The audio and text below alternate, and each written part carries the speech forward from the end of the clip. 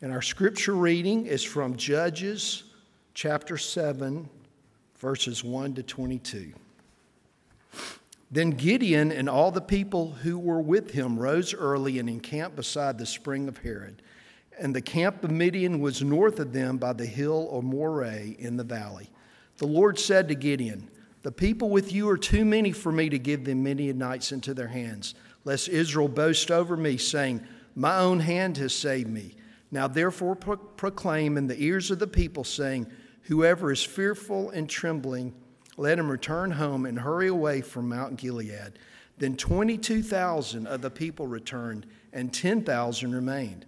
And the Lord said to Gideon, 'The people are still too many. Take them down to the water, and I will test them for you there.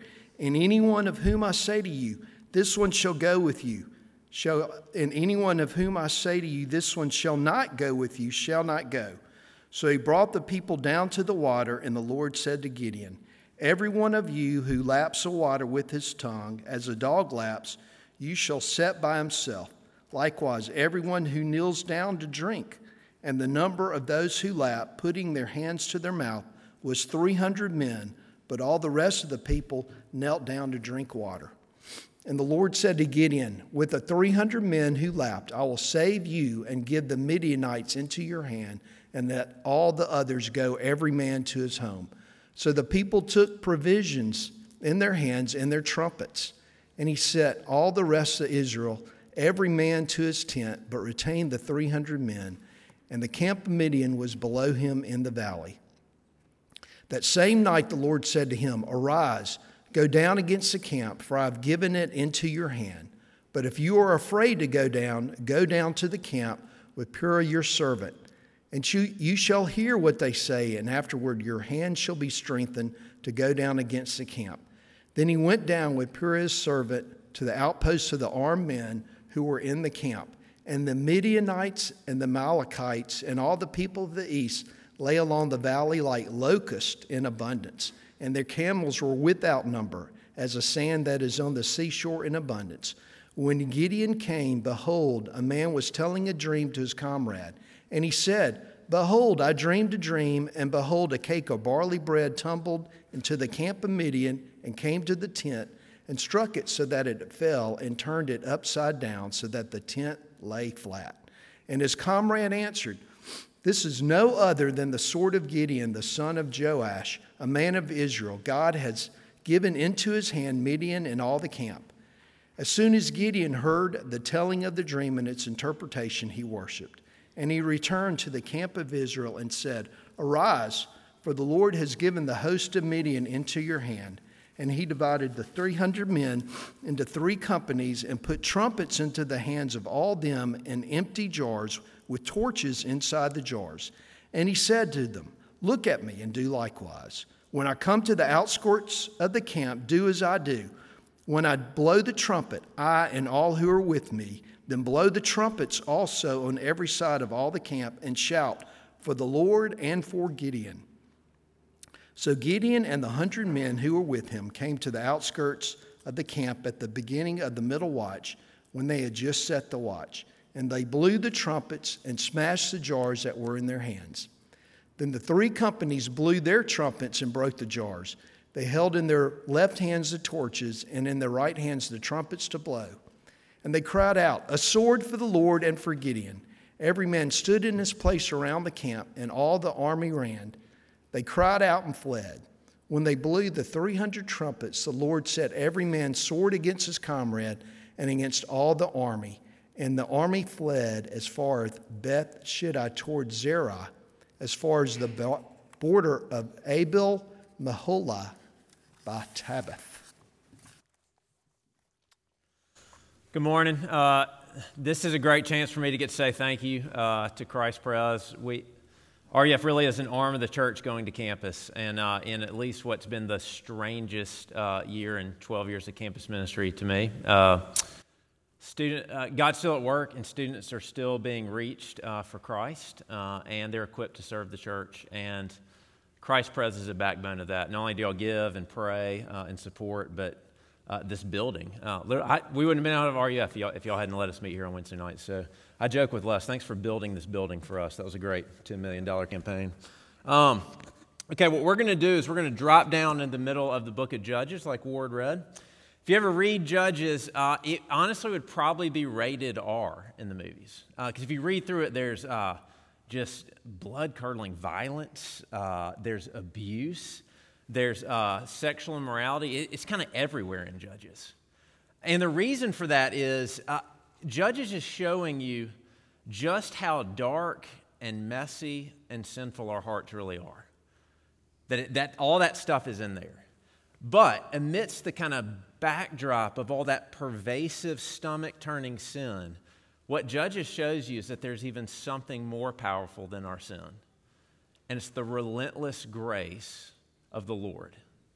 That's what keeps showing up.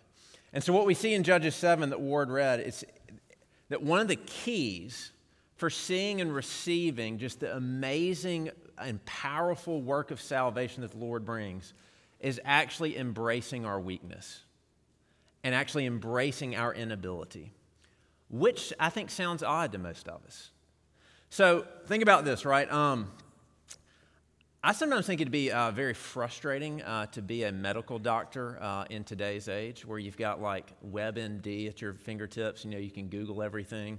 Imagine this scenario that you kind of have these symptoms like fatigue and headache and stomach pain. And so, you do what I do. You kind of Google it yourself and you self-diagnose yourself and you become convinced that you have Lyme's disease, all right?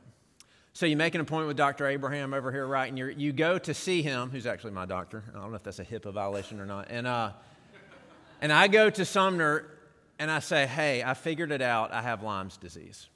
So if you would just kind of write me, this medicine, everything will work out. Well, like a good doctor, what if he doesn't just go with my diagnosis, run some tests, and he says, actually, you don't have Lyme's disease, you're allergic to chocolate, and you've got to quit eating chocolate. Okay, at that point I have a choice. And what if I walk away and I say, that guy doesn't know what he's talking about.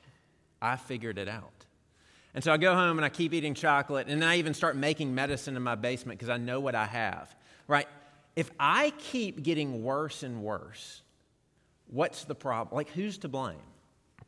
Ultimately, it's me, right? It's the patient. Because it was my inability to admit my weakness, my inability to admit that I really don't know, or my confidence in my own expertise that was the problem, that I could not trust the doctor. And see, what Ward read for us in Judges 7, this is the principle that's at work, that in order for the Lord to save Gideon and the Israelites, he has to break their confidence in themselves. He has to get Gideon and the Israelites in touch with their weakness so that the wisdom and the grace and the power of the Lord is what shines forth. And that's actually true of us in the way that he saves us from our enemies, sin and Satan. So that's all I want to do is quickly look at with you. It's all about weakness. That it seems so upside down, but the way that it happens is a weak salvation, a weak faith, and weak weapons. All right? Weak salvation, weak faith, weak weapons. And the reason it seems so upside down is it is upside down the way that the Lord saves us from sin and Satan. All right? So first, weak salvation, right? Verse 1 through 9. This is the setting. This is what happens in Judges all the time is they start worshiping idols. They start worshiping someone that's not the one true God. And in the Lord's loving discipline, he raises up another nation. This time it's the Midianites. And they conquer and they rule over Israel. And finally, the Israelites cry out to the Lord for salvation, and he raises up a man named Gideon. All right? And Gideon's going to be the person that leads Israel against the Midianites to save them, to conquer them. And we drop down to verse 1 of our passage, and what's happening is Gideon and the Israelite army, they're encamped. And they're encamped very close to the Midianite army. And at that point, right, you realize, okay, a battle is about to happen. And so naturally, what you and I would expect verse 2 to say, if you know that a battle's about to happen, is this. All right, get every man that's capable of fighting. Get every person that can fight. Get them ready, and as many as you can, because we're about to have a war. But verse 2 takes this kind of jolting turn, right? And the Lord says, you've got too many people in your army. That's not going to work. So anybody that's afraid, send them home. And so, what was it, like 22,000 go home, right? And then he says, Lord says, you still have too many people. So he does this kind of drinking water experiment. I wouldn't read too much in that. It's just his way of reducing it until it's down to 300 people. That's it. So the Lord orchestrates a reduction of 99% of Gideon's army down to 300 people. So by the end of chapter 8, if you go look, the Midianite army had over 135,000 people. And God brings the Israelite army down to 300. Do you realize how crazy that is? That would be like taking this sanctuary, I don't know, that's like 3/4 full, and saying we're going to go battle against all of Oxford when it's an SEC football weekend.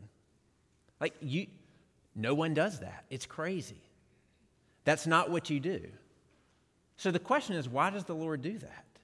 Why reduce the army by 99% to go into battle? And what's great is we don't have to make up a reason. Verse 2 tells us, it's so that Israel will not boast over the Lord and say, my own hand saved me. God does that so that the Israelites in no way can take credit for their salvation.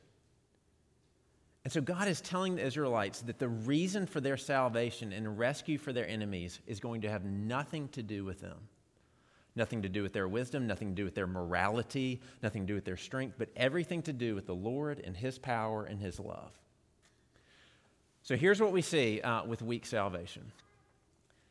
This is how God brings salvation to everyone.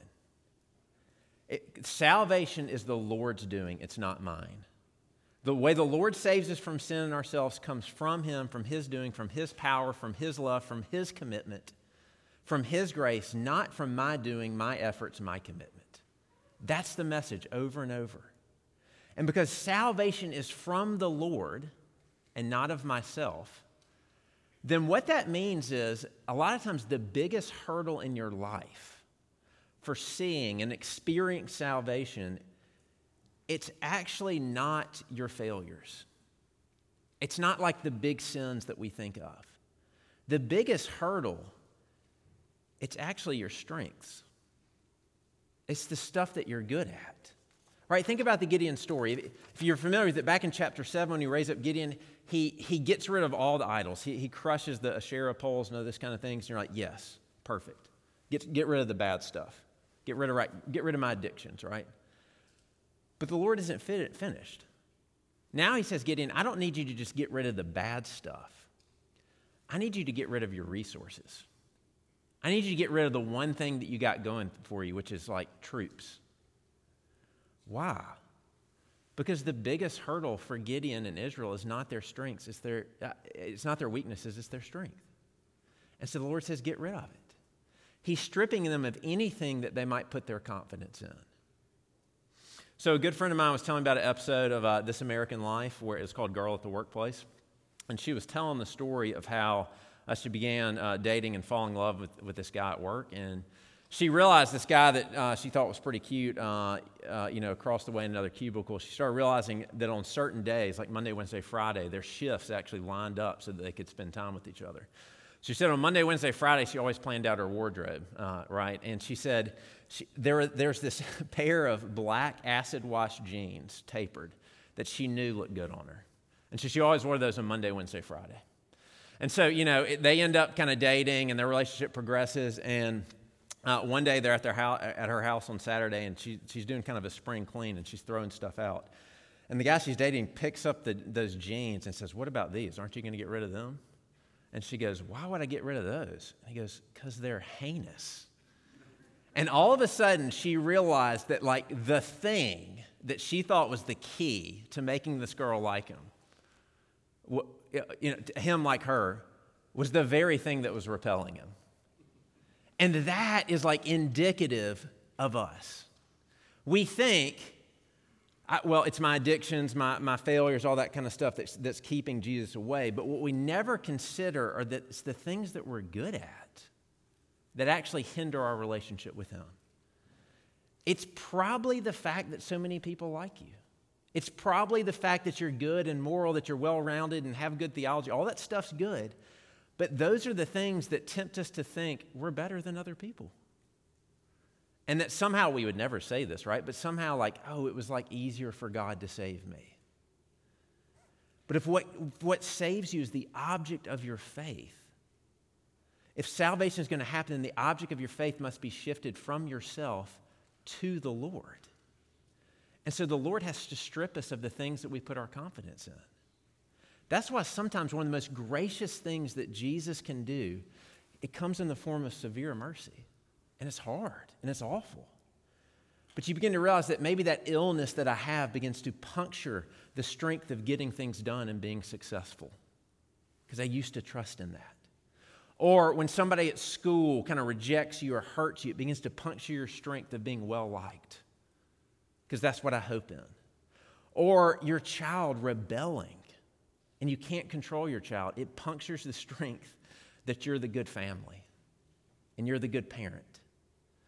Or when you lose your job, and it's awful, it begins to puncture the strength of money.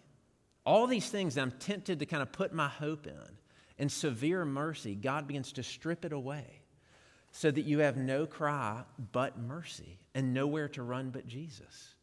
But there you will find him, saying salvation is of the Lord. So the essence is this: you simply cannot be saved if you think you're a good person, if you think you're better than those.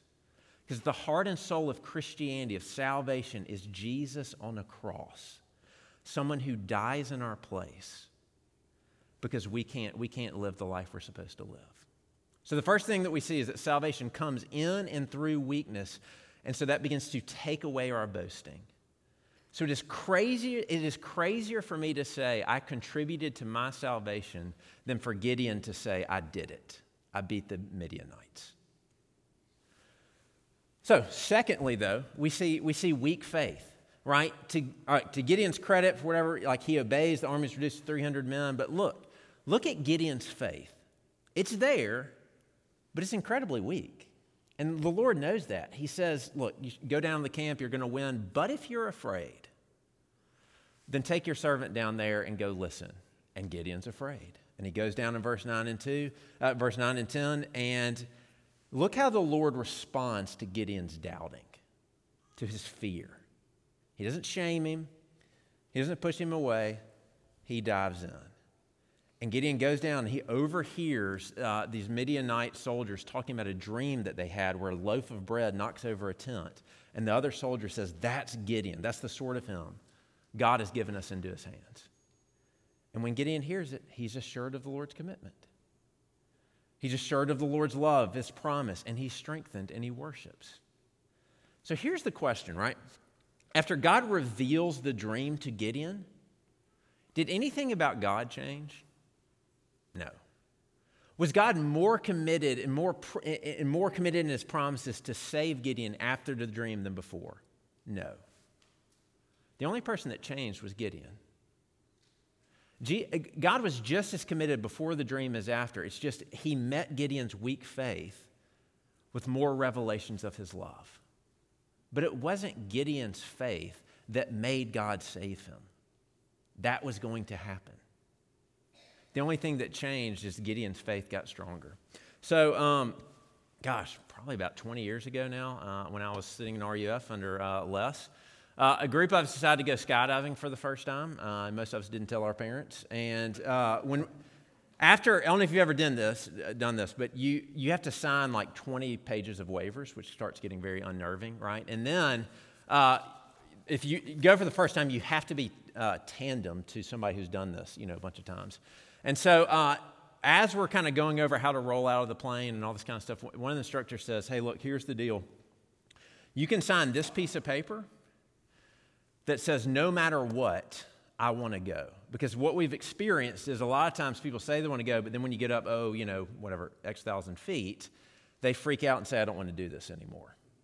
But if you sign this and you say, I want to go no matter what, then no matter what you say or what you scream, we'll walk you out of that airport. And so one particular female who was with us knew herself enough to say, I'm going to sign this. So, up we go. It's about 10 of us, and I'm semi-confident that, I'm kind of shaking as you get higher and higher. And the door opens. And when the door opens, I think I get a little scared. but I don't show that in front of the females. So, I start walking confidently towards the door, and I can hear the girl behind me who's starting to freak out. She's saying, I don't want to go. I don't want to go. I'm going down. And so I go out first. Well, as I talked to the people at the end, they said her screams get louder and louder, saying, I don't care what I signed. I don't want to do this. And all of a sudden, he just walks her to the door, and they jump out as she screams. Here's the deal. At the end of the day, all of us made it down the same. All of us, were safe and had, I don't know if she had fun, but we were fine. Because what mattered was not the strength of our faith. Her faith was wavering. What mattered was who you were attached to. And she was attached to somebody who had skydived, over 1,000 times. And see, this is the deal. If salvation is by your performance or how good you are, or even how good your faith is, then weakness in faith is scary. Because when you look at it, you'll kind of realize, I'm not sure it's always great. But if what saves you is the object of your faith, then all that matters is who you're attached to. And if you're attached to Jesus, man, then you're secure. You can bring weak faith. You can bring doubting faith. You can bring questions. And you realize he covers that. But what we do is we begin to make faith a work. And we slowly shift our trust from Jesus to our own faith. And we start saying, like, are you really sincere? Were you really sincere when you prayed that prayer? Have you trusted him enough? And at that point, there's always going to be insecurity if the object of your faith is your own faith. And the key is to turn and for it to be in Jesus. And see how kind God is as Gideon's doubting, he just reassures him of his love. And that's how all good relationships work, right? I've been married to Liza for 15 years. If we got into some argument and I said, come on, Liza, I love you. I told you that 15 years ago, that one time. You would say, I don't think that's good. Because a real relationship, you continue to assure each other of your love. And this is what the Lord's doing. He knows that he struggles to believe, that we struggle to believe. He knows we struggle to believe that he's really for us and he really loves us. And so he says, come to me. If you need to be assured of his love for you, look in the right places. And the place to look is not within. It's not even at your circumstances. It's to go to his word and to see that his word reveals who God is and his love for you. That's what the Bible is about. I usually go to the Bible to kind of get direction for my life, which means I think it's about me. It will do that. But it's ultimately about God and who he is and how much he loves you. Look in the right place. So we see weak salvation, we see weak faith, but lastly, we see these weak weapons. Right, look what happens. Gideon gathers his army of 300 men. He divides them into thirds. They walk into the camp. They have torches hidden in jars in one hand, trumpets in the right. At the same time, they blow the trumpets. They break the jars, and they reveal the torches, and they shout, "A sword for the Lord and for Gideon." And then they attack. No, they don't even attack. They just stand there. And the Midianites start killing each other, and they flee away. And that's it. And this is so instructive because the Lord says for the Israelites to use lamps and jars, which is not whatever that you never take those things into a battle, right? Those aren't your battle instruments. But he says that's what you're going to fight with. Because if they use weak weapons, then they'll have to conclude that I guess the Lord did this. I guess it's the Lord that brought salvation. And it's still the same for us. Look, the Lord calls us to use, yes, we're to fight in this world. We're to fight against spiritual forces of darkness. We're to fight against Satan in our own sin. Do you know the tools that do you know the tools that Jesus gives us? They look so weak. It's things like this ancient book that we're teaching from. It's prayer. It's sacrificial love for each other. It's showing up at like Sunday morning church with people that maybe you don't like. It's like bread and wine. It's stuff that makes you go, what? That doesn't even seem like it's doing anything. But that's the point.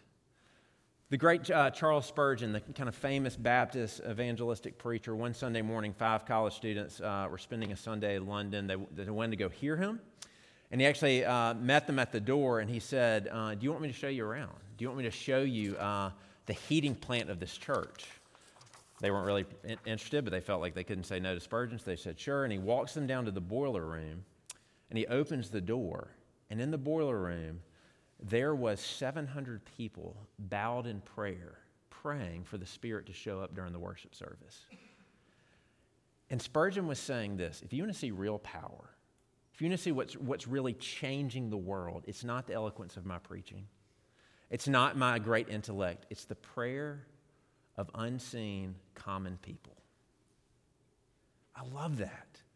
Because this is how we begin to end. Look, it is hard to trust the Lord. He says, trust me to save you. Trust me to take your sin, to take your shame. You don't have to do anything. I'll do it. And then he calls us to trust him for the rest of our life with the weapons that he's given us. And they just seem so weak. We usually say it with a note of resignation. Well, I guess all we can do is pray. Why do we say that? Because we're more convinced that like right political policy or the perfect conversation is going to change somebody. But it's going to be through weak weapons. Honestly, the reason I don't like all I can do is pray, because you know what that means? If all I do is pray and this person's life gets changed, I don't get to be the hero. That person didn't know I did that. But maybe that's the point. Because if my object of the trust is the Lord, that he's going to bring salvation, if it's Jesus who saves, I guess we pick up weak weapons like prayer and his word and sacrificial love. So I'll end with this. How can you have confidence that the posture of weakness is the way? That even these weapons who look so weak, God will really use to change the world? How will you be assured of the Lord's love to strengthen you even with weak faith? It's the point of the whole story. I mean, think about the dream again that was communicated to Gideon. A loaf of bread knocks over a tent. That doesn't make any sense. Maybe if it had been a big boulder or something, that'd make more sense. But a loaf of bread does not destroy people and a tent, right? It's too small. It's too insignificant. But isn't that illustrative of the whole story? That salvation is going to come through weakness? Because if you think salvation through 300 people in Gideon's crazy, that's nothing. Centuries later, it's going to seem even more silly. Because it's crazy to think that our sin, our shame, the enemy itself, Satan, will be defeated by a man hanging on a cross. That's nuts. A symbol of weakness, a symbol of shame. Loaves of bread don't knock over tents. And victories don't happen by a crucified person. Or do they? And at the cross of Jesus Christ, submission and weakness wins. At the cross of Jesus, my boasting in myself has to cease. How can I boast about myself if I say my only hope is a naked man dying on the cross for me? I had to have that. And at the cross of Jesus, there becomes an explosion of assurance for my faith. Because I know the greater the sacrifice, the greater the love that person has for me. So I boast in Jesus because there's no other explanation for the cross than that he really loves me. And at the cross of Jesus, I can be assured of the weapons that he gives, of his wisdom, of his weapons are powerful. Because the world is changed forever by the most upside-down weapon the world's ever seen, a man crucified, the God-man. So I can continue to pray and forgive and to be weak. That's what I invite you to this morning. To be like the Israelites, to bring your doubts, to bring your fears, to bring your strengths and your weaknesses, bring your sin, and bring it to the cross.